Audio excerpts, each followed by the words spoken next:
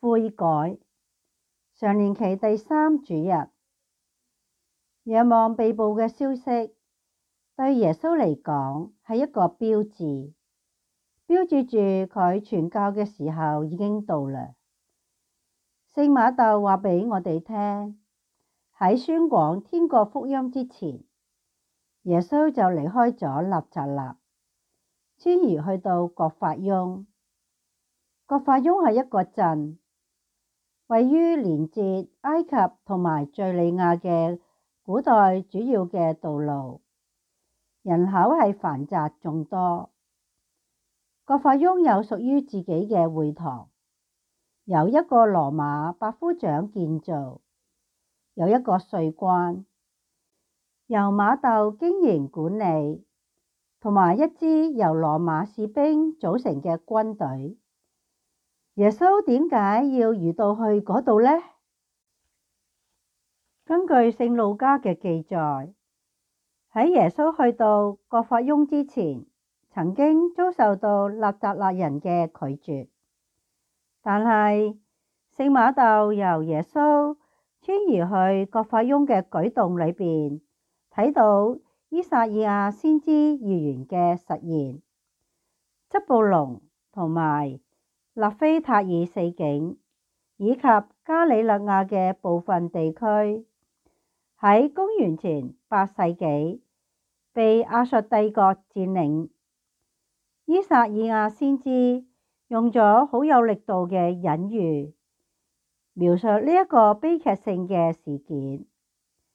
嗰個係黑暗同埋死亡嘅時代，但係黑暗或者死亡並唔能夠得勝。在黑暗中行走的百姓看見了一道皓光，光輝已射在那寄居在漆黑之地的人們身上。耶穌就係世界之光，佢降臨嚟到塵世，為我哋消除咗黑暗。悔改意味住轉心走回正道。所謂正道，就係帶領我哋回歸天主嘅嗰一位。呢個係一種新嘅思維方式，係團結共融，而唔係分裂。因為天國臨近了，天主借住納匝肋人耶穌已經嚟臨到。佢要重建自己嘅王權，治理被罪惡毀壞嘅世界。耶穌無論去到邊度，佢都會醫治疾病，赦免罪過，打破束縛，擊敗死亡，賦予生命。耶穌就係天國。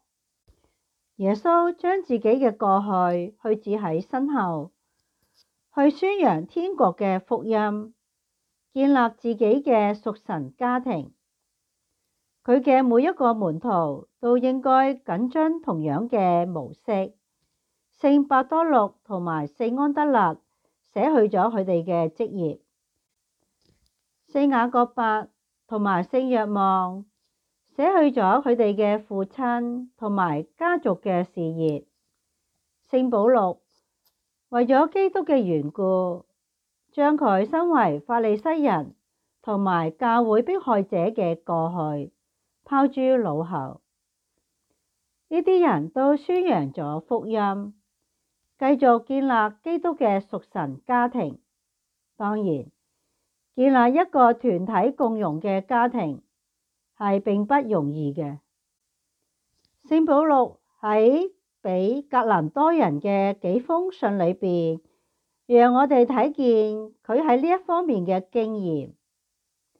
佢深愛住格林多人，帶俾佢好多嘅痛苦同埋眼淚。今日我哋聽到佢哋裏邊嘅爭吵同埋分裂，同樣今日我哋亦都聽到我哋裏邊嘅爭吵同埋分裂。耶穌基督宣講天國嘅福音，宗徒們宣講耶穌基督嘅福音。耶穌同埋宗徒們都冇只係用言語去宣廣，而總係喺示範住、演繹住天國嘅轉化德能。不過，真正吸引人加入教會嘅係基督徒團結共融、互助互愛嘅見證。看，他們彼此何等相愛。最初幾個世紀嘅外邦人亦都係咁樣評論基督徒。我哋之間嘅分裂同埋爭吵係福傳嘅一大障礙。而家係我哋悔改並且緊遵正道嘅時候啦。使我們共融的遠勝於使我們分裂的，因為使我哋共融嘅嗰一位係耶穌基督，佢為我哋被釘喺十字架上，我哋借住聖洗聖事而歸於他。